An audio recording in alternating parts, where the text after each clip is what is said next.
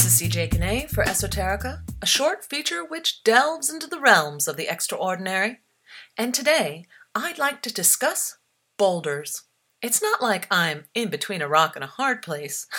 I'm genuinely interested, particularly in Icelandic boulders. Why so specific, you ask? Well, it's because elves live in Icelandic boulders.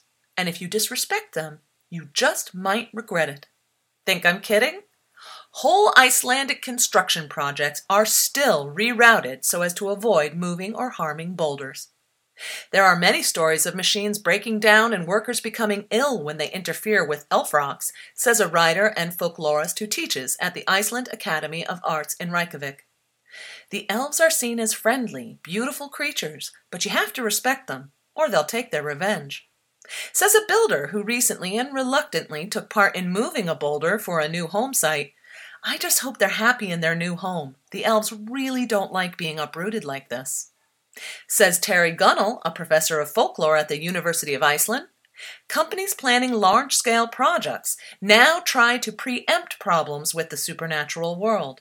For the huge dam project in the east, consultants with clairvoyant skills were hired to check out the landscape first to ensure it was empty of elvish rocks. And this is because not consulting the boulder-dwelling elves can literally cost you. The Elf Hill boulder had caused problems since the 1930s when they tried unsuccessfully to build a road through it. The accidents just became too much. They tried again in the 1980s, but the accidents started anew and workers eventually refused to go near it. TV crews at the time said their cameras would malfunction when they tried to film the debacle. And that's why you will have to be careful driving in places where these boulders jut dangerously into the road, just like the one you literally have to swerve around outside the capital of Reykjavik. You may think all of this is kind of silly, yet a recent study confirmed that over 80% of those in Iceland refused to deny the existence of rock-dwelling elves. And while perhaps refusing to deny something is not quite the same as saying you wholeheartedly believe, it's certainly enough of a hedge to halt expensive construction, hire psychic consultants, and to even pass laws. In 1990, they passed an act protecting sites with elven significance. As long as they've been so deemed for at least 100 years, the law now protects them from interference of any kind. Yet that has not stopped the legal battles, which are now fought over sites with a 99-year or fewer supernatural history. Indeed, says one prominent archaeologist of a boulder currently in contention, a study of sources indicates unambiguously that there were no tales of elves connected to this boulder until recently, so it will not be deemed a site of supernatural significance under the Act until 2109.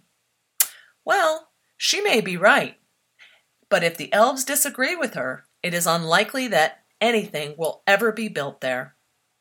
Ever. So while folks may or may not believe, or rather refuse to deny, elven existence, I think I believe. Are they actual little tiny people akin to Nabisco's tree-dwelling cookie-making elves or Rice Krispies cereal ambassadors Snap, Crackle, and Pop? Probably not.